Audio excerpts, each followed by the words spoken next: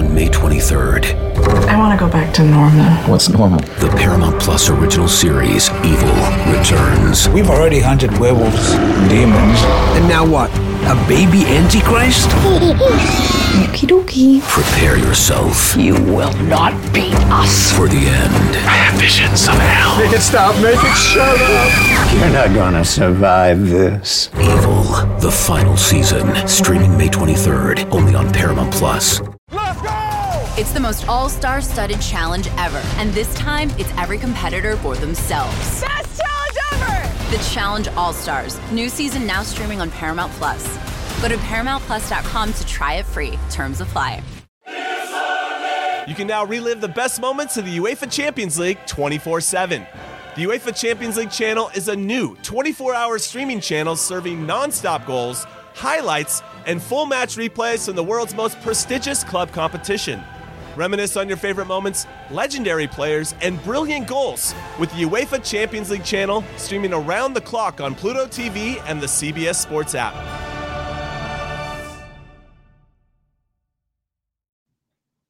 Welcome to another episode of the Swamp247 Podcast. I'm your host, Graham Hall, joined by my co-host once again, Jacob Brundner. And unfortunately, if you're listening to this episode, you're probably not feeling that great after the Gators went up to Lexington and suffered a disheartening, demoralizing, whatever you want to call it, 33-14 defeat to the Wildcats, where it really just looked like the Gators were out of it from the beginning, were overmatched. And I don't think that's something too many people expected, including myself. No matter how you picked it, I think a lot of people were expecting this to be a close game, and that just was not the case whatsoever. So we're going to dive into it today. We're not going to dwell on it too much because I don't want to make y'all feel worse than you probably are already feeling. This is going to be a quick, maybe 15, 20-minute recap of the Florida-Kentucky game. And if you want some good news, some optimism, we're going to talk about in the last segment of this podcast, the Florida men's basketball team. So stay tuned for that, or you can jump ahead. You're not going to offend me either way. So we're going to dive right into it. We're going to start talking about Florida's offense. Graham Mertz continues to grade out well in the 90s, according to Pro Football Focus, but that is probably one of the few positives from this game. Jacob, just what stood out to you about Florida's offense? And just what was the most, I think, embarrassing aspects to you that really many people weren't expecting? But, I got to give you some credit before I hand it over to you. You were someone who called this game saying that Kentucky just looked like the better team. We knew that they hadn't played really a top 25 opponent or anyone really of Florida's perceived caliber, yet the statistics were impressive and you nailed your prediction in having the Wildcats win the game. So what did you see from Florida's offense? Yeah, I think that it's first important to mention this. Yes, I predicted that Kentucky was going to win this game, but I really think it's important to note, if you listen to our podcast, I said explicitly, and I wrote it as well over at swamp247.com, I did not think that this was going to be a blowout fashion win for Kentucky. I had projected a Kentucky victory in what I thought was going to be a competitive, close contest between two teams that were, similarly stacked in terms of their talent and ability, and we were going to get a good contest. Did I think the Wildcats were going to win it? Yes. Did I think that it was going to be, really honestly, a demoralizing, just a beatdown, 33-14 beatdown? No, I can't say I thought that. That being said, some of the themes were reasonably consistent with what we talked about on this show, Graham. We talked about how Kentucky had a really efficient front seven. They had 6 guys in the top 31 SEC players in pass rush win rate. They were extremely efficient in terms of getting home to the quarterback in their previous 4 games. And granted, I know the level of Kentucky's competition entering this contest was not necessarily very awe-inspiring. I would argue that Vanderbilt, the bottom dweller of the SEC, was arguably their top opponent coming into the game. But it was clear, I think, from a talent perspective, just what Kentucky had, and that it was going to be a real problem for this Florida offensive line, which has battled some injuries early on in the season. And I think even at full strength, you and I have had some questions about the potency of the unit and just its overall efficacy and ability to keep Graham Mertz clean. And it was indeed a struggle. Kentucky did a really good job of putting pressure on Graham Mertz. Florida's offensive line was rather porous, as we kind of discussed prior to the contest. It was really a distinct possibility for it to look that way. Florida didn't really have much going for it through the air. I understand that Graham Mertz again completed, roughly 80% of his passes, and he continues to be extremely efficient. But the reality is that that wasn't really a whole lot of vertical action. And you and I spoke about it on the podcast last week. This was going to be a game where Florida would need to win it by getting vertical and putting itself in a situation where it was going to be able to win the shot play battle, to win the explosives, as Billy Napier says it. And that wasn't even close to happening. Florida's offense also struggled to run the ball. We know just how important that is in a Billy Napier offense. Last year, Florida had one of the best and most effective, rushing attacks in the SEC. This year, it hasn't looked that way at all. They ran for 69 yards on 29 attempts and 2.4 yards per carry if you include sack yardage. Just an uninspiring performance for the Florida offense. And it was for reasons that I don't think were necessarily surprising. Florida has certain deficiencies with its skill players. No Eugene Wilson, who was still dealing with the after effects of a clavicle injury, a bruise to the clavicle that he suffered against Charlotte. And Florida paid the price for it. I think that they just fell flat. They got out. The offensive game plan was not very creative, in my opinion. It wasn't very imaginative. And Kentucky had a good game plan. And so Florida's attacks really got thwarted. The simplicity of its offense didn't lend itself to being enough in a game where they needed to score more points than we anticipated, I think. Yeah, I think that absolutely, nails it in a sense where you had talked about the lack of vertical passing game, Florida's lack of explosive plays, and how this team was not necessarily built to come back or keep up with teams when faced with double-digit deficit. And I think that definitely reared its ugly head in this game. The lack of Florida's ability to run the ball to the outside as well. The usage of Trevor Etienne, I thought that he was limited again once in terms of his usage. And I do think that maybe one of the most alarming things from Florida's offense is an intangible that it's starting to look predictable of what they're going to do. The motion, defenses are adjusting well to them, reading well what they're doing. And as much as I have praised Graham Mertz, I do think that there is a sense where as a quarterback, you're going to need to read the defense and have a play call that you can go to. Again, he's been extremely efficient, but there's going to have to be some, I think, fix with Florida's lack of explosiveness, because Mertz and Billy Napier have said that opportunities are there. And we, I think, certainly in watching the game back, saw that there were some plays that Florida could have hit for some, big chunks of yardage that just they didn't connect on for one reason or another. Either Mertz didn't see him, or the wide receiver dropped the ball, or just good defense. And so I think that when you talk about that, the concern there for Florida's offense moving forward, especially without Eugene Wilson, I had said that I didn't expect him to play, or at least to be targeted during the week, maybe to be used as a decoy or in motion in some way, just so the defense had to account for him. But ultimately, the Gators didn't feel confident that he could go. You saw without him there, a guy who was so prominent on that first drive against Tennessee, just how much explosion Florida's offense, I think, lacked in terms of guys who were able to, make guys miss and get to the second level. So that certainly was a concern. But you also nailed, I think, maybe, I don't know if you put this out there, but we had talked about this in the immediate buildup to the game, that you had said that as highly ranked as Florida's defense was coming into this game, number 5 nationally in total defense, that this could be a game that potentially exposes them as a unit that still has some work to do, maybe isn't as impressive as the statistics have indicated. And I do think that came to fruition a sense here, where the Gators, especially from their run defense, struggled with a guy in Ray Davis that they struggled with not even 12 months ago, but when he was at a different program. Just what did you see out of Florida's defense? Maybe some of what you were expecting, and maybe some elements that surprised you a little bit. Sure. So I will say this, as I continued to study the Wildcats in the lead up to the game, one thing that really became clear to me was that I thought that there were elements to what the Wildcats did under Liam Cohen that would prove to be a real challenge for the Gators, even though they had shown a lot of progress entering play defensively. They, as Florida and Florida fans learned very quickly, utilize their running back, Ray Davis, really well. He's dynamic. He's effective. They know how to get him into space. and they put him in positions where he is proven to succeed.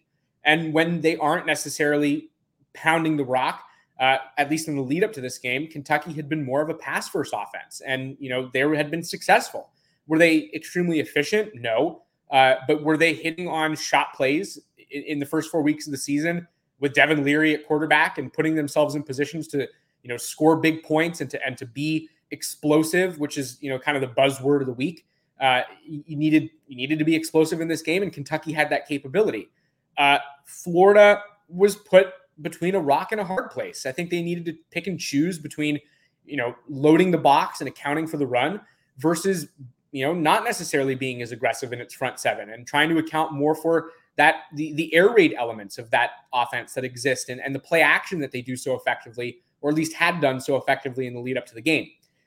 It unfolded kind of interestingly, though, because Devin Leary was not very effective. And I thought Florida did a fine job in coverage throughout this game. They were able to limit Leary, 9 for 20 passing, 69 yards, a touchdown. It's a 45% completion percentage. He didn't throw any interceptions. They didn't get him to turn the ball over, which was something that Leary became kind of prone to throughout the first 4 weeks of the season. But the passing performance was not that impressive. Granted, it didn't need to be. Ray Davis, as you mentioned, was spectacular. 280 rushing yards, 3 touchdowns on the ground. He caught a 9-yard pass for another score, so he reached the end zone 4 times throughout the game.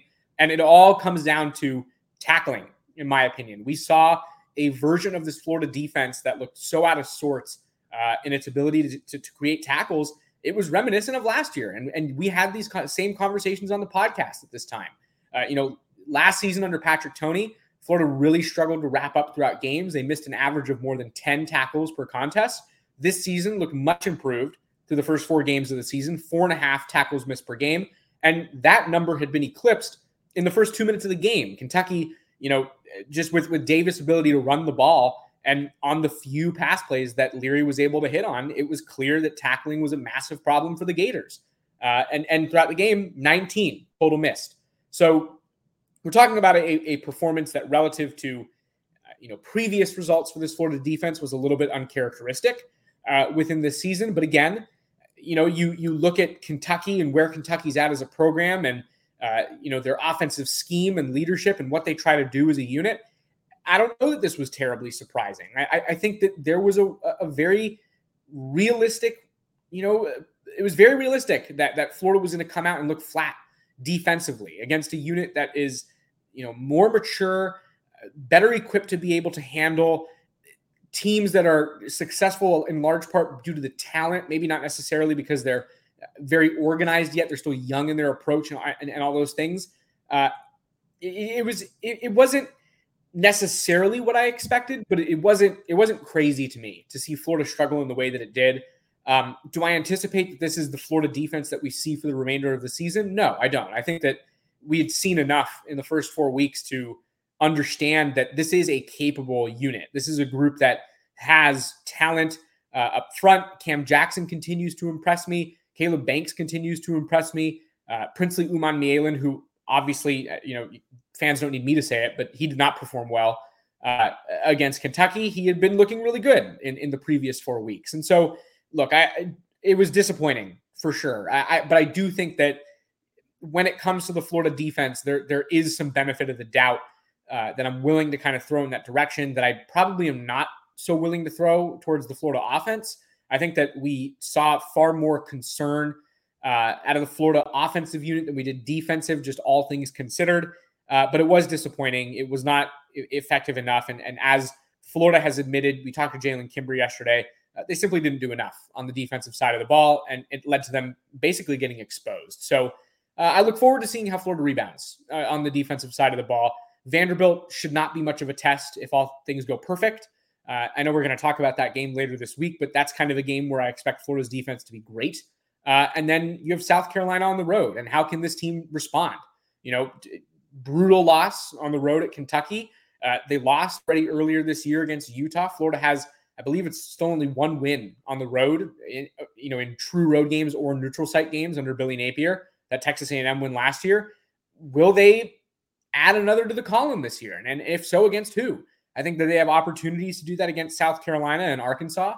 But that will come down to which version of the Florida defense is going to proceed moving forward. Is it the team that we saw in the first 4 weeks of the season, or are we in store for more of the same with missed tackles, shaky run stopping, and really reminiscent stuff from what we saw last year? I think that is going to be a massive factor in how the rest of this year goes for the Gators. Yeah, obviously Florida still has a chance to double their win total over the next 32 days here. And it's too soon, I think, to look ahead and make predictions about how Florida's season is going to play out, because this game could be an outlier, especially because, as you mentioned, the amount of missed tackles was not necessarily a concern this season. And as Billy Napier has noted time and time again, this is 2023, not to quote him earlier, but this is not last year's team. We had not necessarily seen through 4 games a high amount of missed tackles. And then you see, I think, 19 in this game. So certainly something to watch moving forward for Florida. You mentioned Princely Umanmielen. We did see him, it looked like, get banged up before halftime. And who knows how much that may have contributed to his performance. This could be one where he bounces back from. Other guys like Scooby Williams, Jalen Kimber, I know that they would acknowledge that they did not have their best games with the Gators. So seeing how they respond, young players who are playing a large role for Florida, a chance to obviously learn from the mistakes, as we saw from the Utah game. I asked Graham Mertz after the game how important to avoid finger pointing, go back to the improvement process like you did after losing to the Utes. And he said that is 100% of what it is for Florida, because they put a lot on film that they're going to want to clean up moving forward. And Vanderbilt and then South Carolina offer opportunities to do that before the very critical bye week. But before we can talk about all of the future of the Florida football program, we got to talk about another aspect of the team that maybe hasn't been, depending on how you view it, the most polished product for the Gators this season. That is the special teams unit, which continues to find ways, I think, to maybe hinder Florida's competitive chances, is the fair way to put it. And just, Jacob, what do you continue to see from the special teams unit that, in your mind, just needs to be corrected in the weeks to come, if that is a possibility? Well, look, I will go back to a very blunt point that I made on the podcast last week, and that is, it is abundantly clear that Florida needs a special teams coordinator.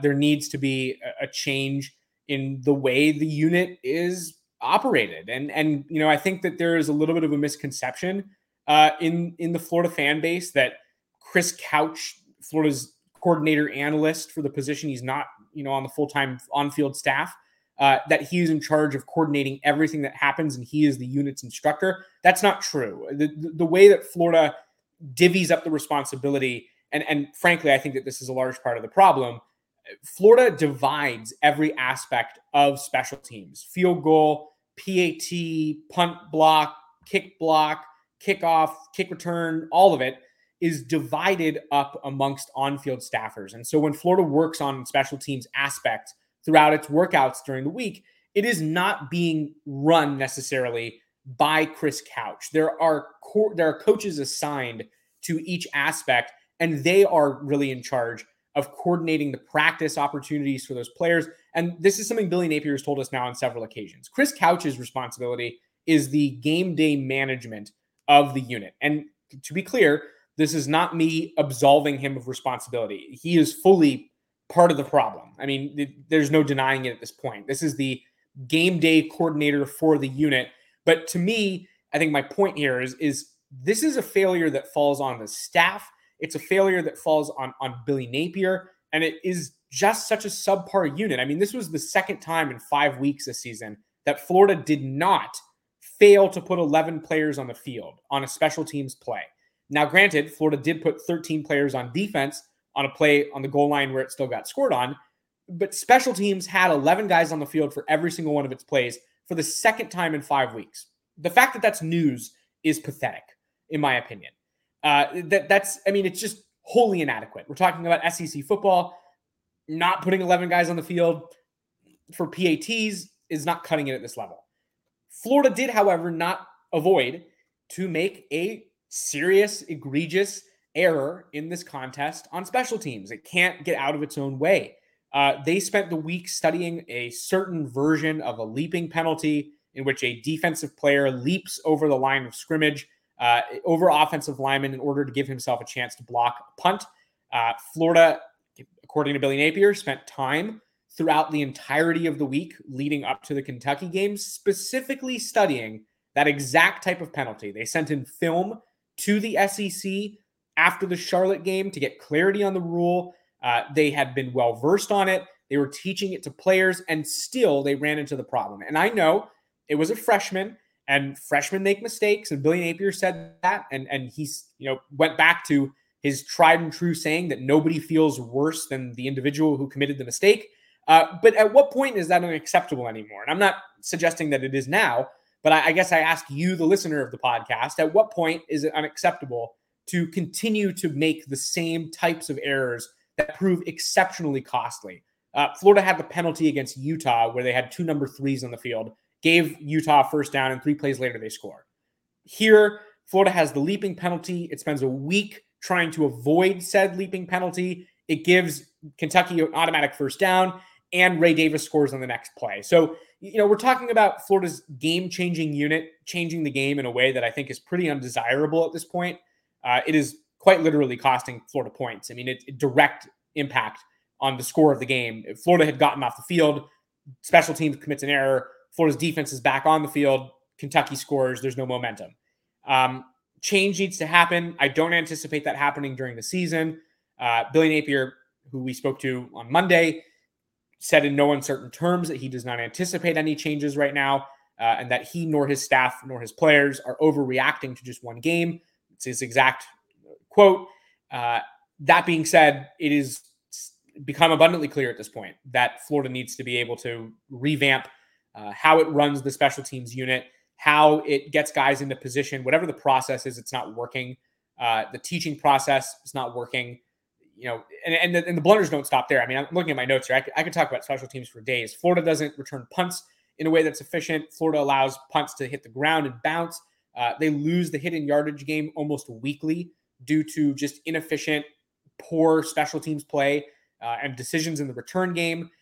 It's just a unit that, it's like shockingly bad. I mean, we're talking about the quality of play that is so below the level of football that Florida is playing that it's pretty jarring. And so I look forward to seeing how Billy Napier adjusts, what they do to be able to fix this.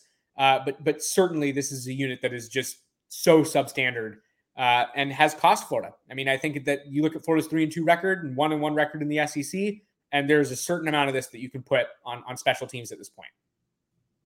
When you need mealtime inspiration, it's worth shopping Kroger, where you'll find over 30,000 mouth-watering choices that excite your inner foodie. And no matter what tasty choice you make, you'll enjoy our everyday low prices, plus extra ways to save, like digital coupons worth over $600 each week. You can also save up to $1 off per gallon at the pump with fuel points. More savings and more inspiring flavors make shopping Kroger worth it every time. Kroger, fresh for everyone. Fuel restrictions apply. Baseball has begun, which means you need to listen to Fantasy Baseball Today in 5, part of the CBS Sports Podcast Network. Join Scott White, Chris Towers, and me, Frank Samfel, every Monday through Saturday as we deliver all of your fantasy baseball needs in just 5 minutes. We'll break down the biggest performers, news, and prospects who could make an impact this season. Make sure to download and follow on Apple Podcasts, Spotify, the Odyssey app, and everywhere else podcasts are found. Yeah, I think certainly not even just this season. Part of the frustration from outsiders may be due to that this is not anything new. I mean, Florida's had impressive kickers before. Guys like Evan McPherson have been in here and have been extremely efficient on field goals. But to say that Florida's special teams play has been a weapon or really a massive boost to the team, if you want to call it that, over the past decade, I think would be untrue to say. It wouldn't be really a fair point that I think you could make and reasonably argue, because the Gators, I think, have struggled to be explosive on special teams for more than a decade now. You go back to Urban Meyer, that was someone who used special teams to motivate players to get playing time, to be on the field, and had explosive returners. And that was an element of their offense that really benefited the team. And they pinned teams back, and defense was able to capitalize. So when it comes to the outside opinion, I think that this frustration has been mounting for a while, and there's a lot of fans desperate to see it improve. But We're not going to harp on it too much longer because I know I said 15 to 20 minutes. We already broke that promise. I hope you forgive me. Real quick, though, before we talk about basketball, we are going to talk about something we alluded to earlier in the episode. That is where Florida goes from here, the immediate future of the Florida football program. There's still a lot of the season left, 2 games upcoming that are extremely winnable in my mind. I think you may agree with me. We'll talk about them a lot more in depth in the days and weeks to come, certainly. But where does Florida go from here? What can they do? Let me just say this before I turn it over to you. I'm someone who does not think that wholesale changes right now are 100% beneficial. There is a lot more that could be lost by trying to blow things up, showing that you're desperate, stuff like handing over play calling duties. Let me just say, Billy Napier said in July at SEC Media Days that he was going to call plays this season for Florida. That should be the end of it. I understand that fans are frustrated. I understand people are questioning his ability to be a play caller, but taking that away as a head coach, giving those duties up in the middle of the season would signal panic in my mind. It could lead to a loss of faith inside the building, which still has not been lost. As bad as the losses have been this season, the pair of double-digit losses to now 2 top 25 teams, right? There's a lot of belief still internally that while there is some concern, this thing is still on the right track. There's a lot to be positive about, including the hiring of Austin Armstrong, the way Billy Napier has evaluated the high school and portal ranks. I could go on and on and on to, I think, make some crazy changes or even some understandable changes could have more hindrance, could be more of a hindrance to Florida than necessarily benefiting it and raising their competitive chances this season. I hope that people realize that, because I see this belief that changes, no matter what, could only improve this team. And I don't agree with that. And I'm not telling people to just endure what is going to happen this season, but there are some changes that Florida can make that aren't dramatic. And I think that's what we're going to talk about right now. Just what can Florida do that is not an, blowing things up type change right now to improve upon this 3-2 start we've seen. Yeah, I've said a lot on this podcast, and I'm going to keep this pretty short here. I think that I agree with Graham wholeheartedly. I do not think that Florida needs to make wholesale changes in the season. And not only do I not think that it's necessary, I don't think it's going to happen. It would be foolish, in my opinion, to do too much right now, no matter how things are going. It's just not something that's going to happen. I don't think anybody's losing their job in the middle of the season. I don't think that anybody needs to have, I don't think that Napier needs to have his play calling duties taken away in the middle of the season. Those are just things that aren't happening, and arguing for them to happen is a waste of time. At the same time, I, in my opinion, the direction of Florida is dependent on what happens, not now, but over the course of the next 6 months. What does this Florida coaching staff look like as we get into the spring of next year? Are we talking about a team that does not have a standalone offensive coordinator, somebody who's going to call plays, drop scheme, and make decisions on offense? Or is Billy Napier still calling plays on offense? Are we talking about a Florida team that has no special teams coordinator? Or are we talking about a Florida team that has a special teams coordinator? These are the things that are going to make all the difference in the world, in my opinion. I do, at this point, think that Billy Napier needs an offensive coordinator. It's clear to me that this offense has had its problems over the last 18 games, in which Billy Napier is 9-9 overall and 5-9 against Power 5 opponents. Florida's offense ranks outside the top 100 nationally among FBS teams right now in scoring. None of those are things that are going to work at the University of Florida. And he says that he is somebody who is A, not resistant to change, and B, constantly evaluating himself. So I would be surprised personally if the combination of those things don't lead to an offensive coordinator this offseason. And I'm not saying necessarily that it's a guarantee, but I would be willing to put my name behind the fact that I would be surprised if Florida does not have a bona fide offensive coordinator for the 2024 season. That's the first thing.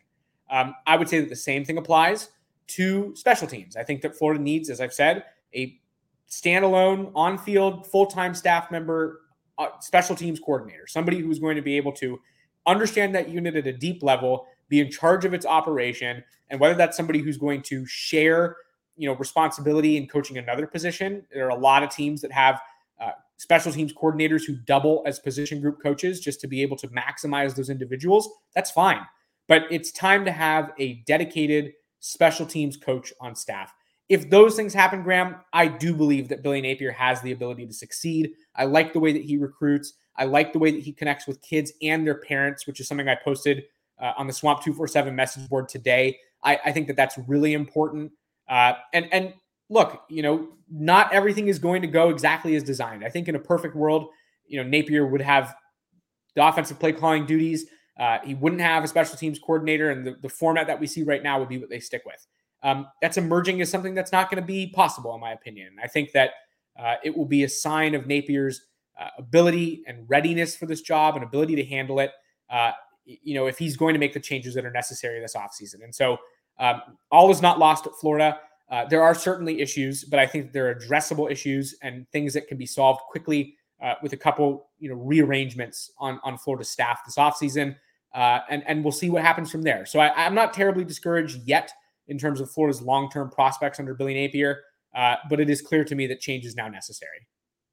Yeah, I think the primary focus for this season remaining is to keep developing your current promising players, because you look at Florida, just 4 seniors, I believe, that are playing in large roles in this 2 deep for this team. I mean, you're going to potentially, as long as you keep most of the team in the fold, you're going to return a lot of your current roster for next season who can build upon this and continuing that progression so that you don't have any setbacks moving forward, I think is absolutely the primary focus, rather than, like we said, blowing this thing up right now.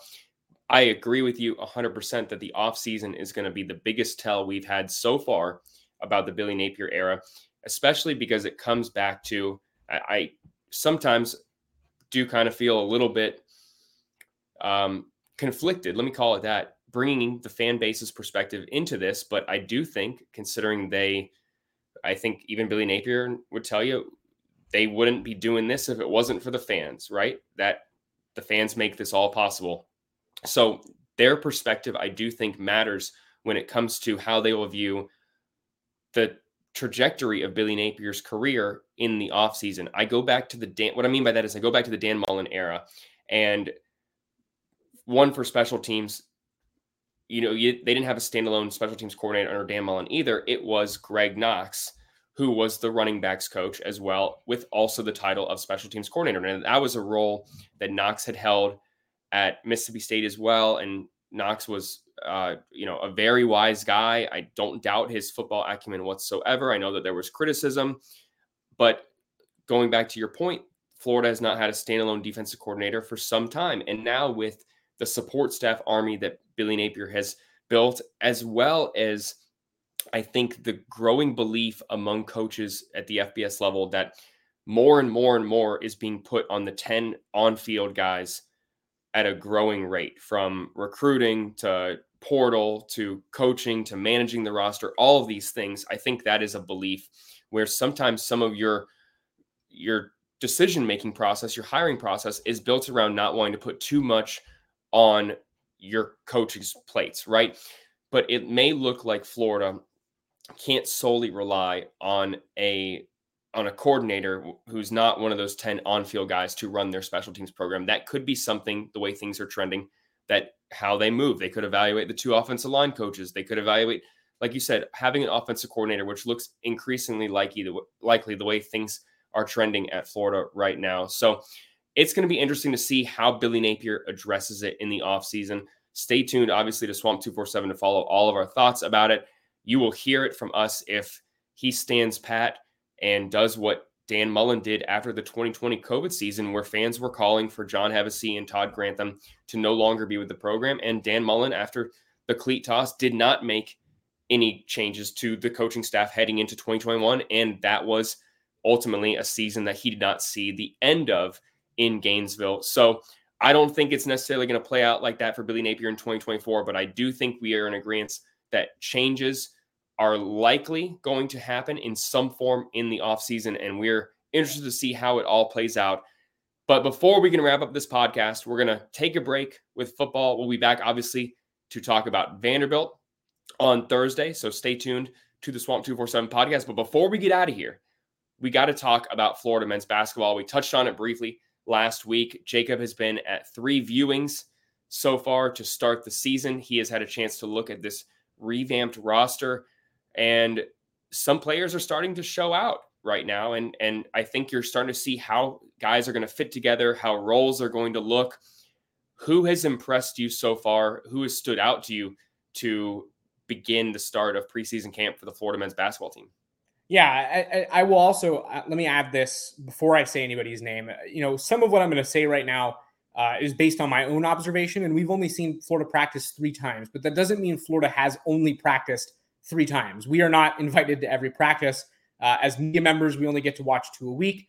And so part of what I'm going to say here is based on, what I see, but also what I'm hearing from sources who are in a position to maybe know more than we are from our own observations. And I'm going to start with one person who I've been talking about on this show since the summer. Graham, I'm sure you remember, is Australian big man, true freshman Alex Condon. I have been impressed with him. I thought, over the offseason that he was somebody who maybe was a little bit of an under the radar prospect. Florida maybe found a diamond in the rough, somebody who wasn't a basketball player for very long, an elite Australian rules football player, converts within the last 3 years to playing a little bit of basketball, realizes that his athleticism and, just raw talents were allowing him to be quite good at the game.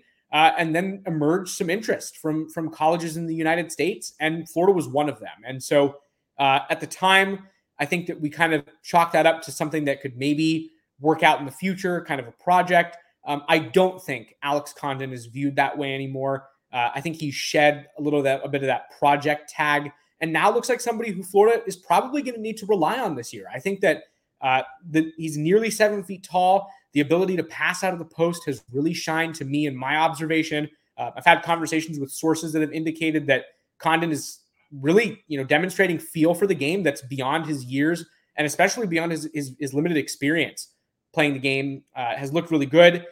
With his shooting, he can stretch the floor and shoot from 3. His post game is very good. The rebounding potency has been there. I think most importantly, and Graham, you can touch on this too. When it comes to these true freshman big men in the SEC, I think one of the things that immediately comes into question is whether or not they're ready to physically battle in the conference. This is a very good defensive conference. There are a lot of good, strong big men who play in the SEC and who are going to make it hard for somebody who's young and inexperienced and, maybe not physically where he can be in a year or 2 years. This is not an easy place to play.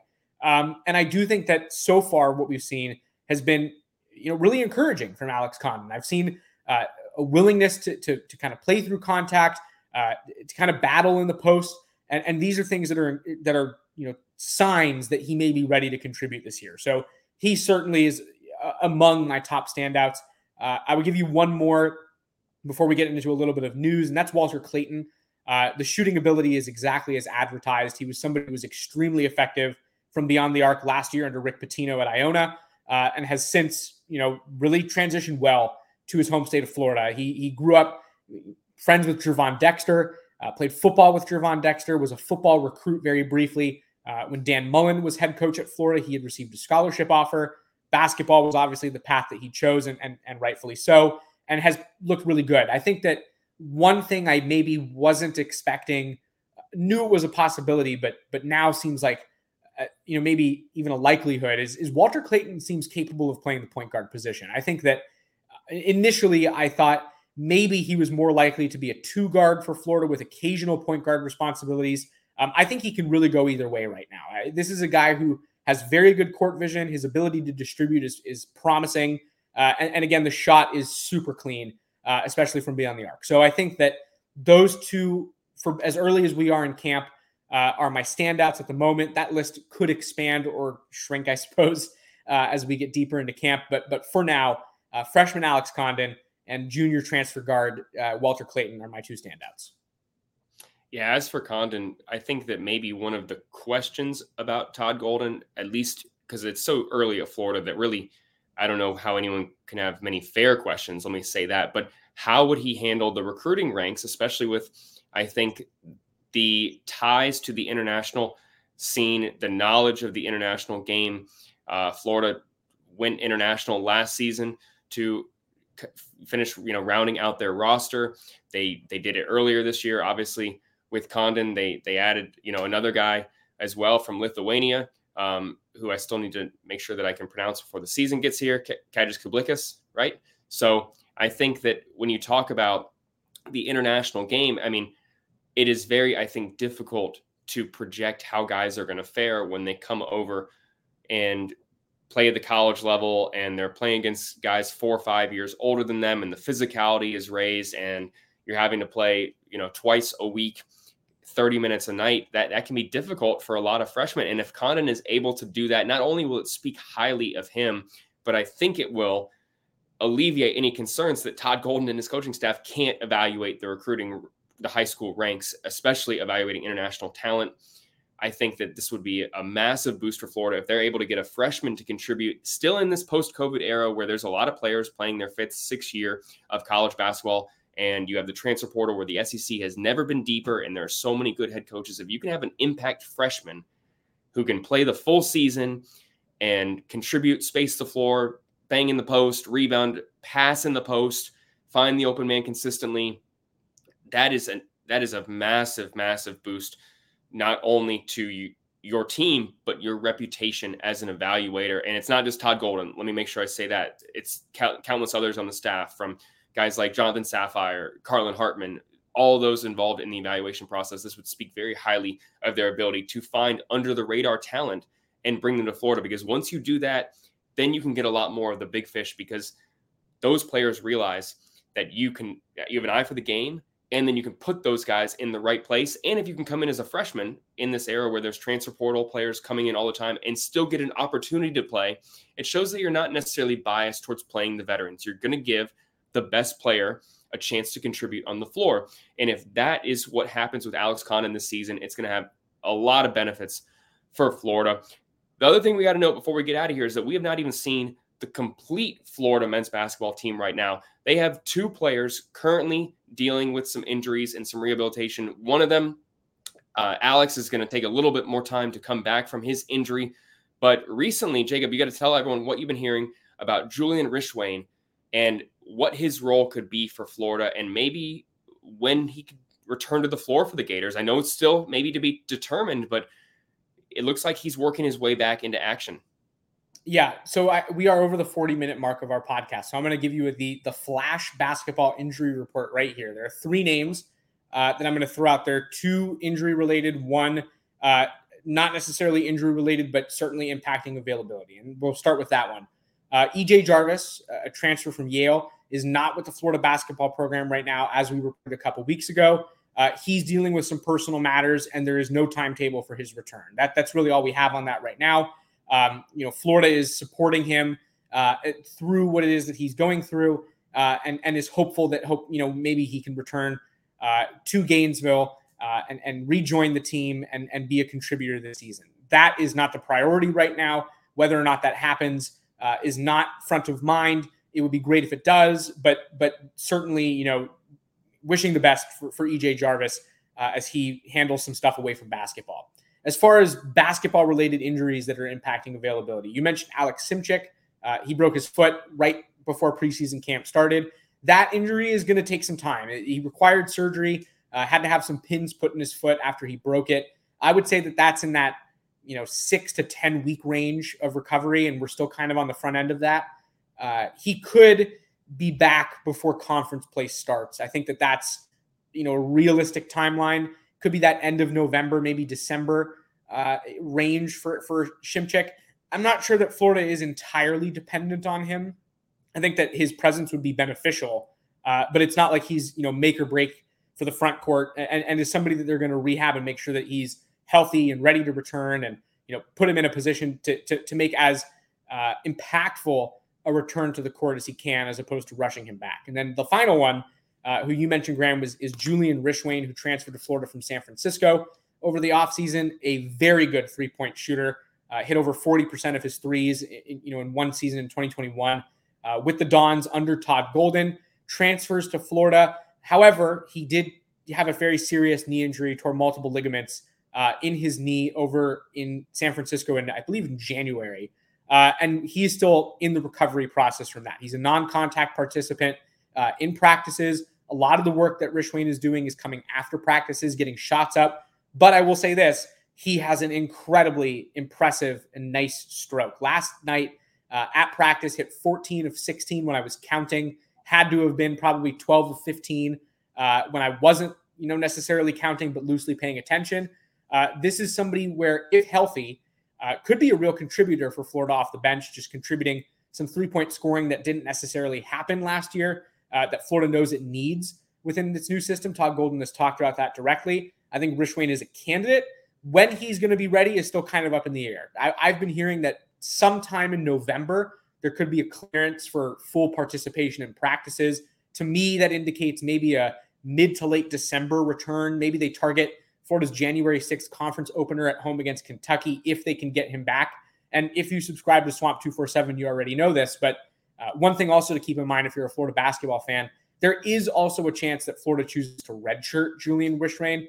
If it's clear that the return is just not going to be able to safely happen in a timely manner, Florida could choose to medically redshirt him and bring him back in 2024-25 as a 60-year senior, somebody who's proven and can kind of be an older cornerstone piece of next year's roster. So Florida does have options with him. They're constantly evaluating where he's at in his recovery. I don't think there's been a determination made yet as to what this year might look like. I think that decision could come closer to the early to mid-November range. And right now they're just focused on his recovery. So not somebody that we'll see when the season opens, but certainly a name to keep an eye on, just given his talent and how he could contribute if he does, return to health this season. And if not, then next year, certainly. A lot of great stuff there from Jacob. A lot to watch and follow over at swamp247.com. I know we mainly cover football, it seems, but basketball right around the corner. And I just got to say, I may be biased, but I don't think anyone covers the Florida men's basketball program like swamp247.com. And obviously that is a credit to the work Jacob Rudner does. So if you are not following his work over at Swamp247, what are you doing? Right now, you can sign up today, Tuesday, through October 5th. You can sign up for 30% off an annual VIP membership. If you just want to try us out for the start of basketball season, you can get 2 months for just $1. So take advantage. If you're not already a subscriber, join the best message board community in the Florida Gators network. And we'll be back on Thursday to talk Florida Vanderbilt, maybe a little basketball. Who knows? A lot will be going on. We'll be out at practice tomorrow for the Florida men's basketball team before talking to Billy Napier on Wednesday night. So stay tuned to Swamp247. We'll be back with another episode. Thanks for listening. For Jacob Rudner, I'm Graham Hall. See you next time.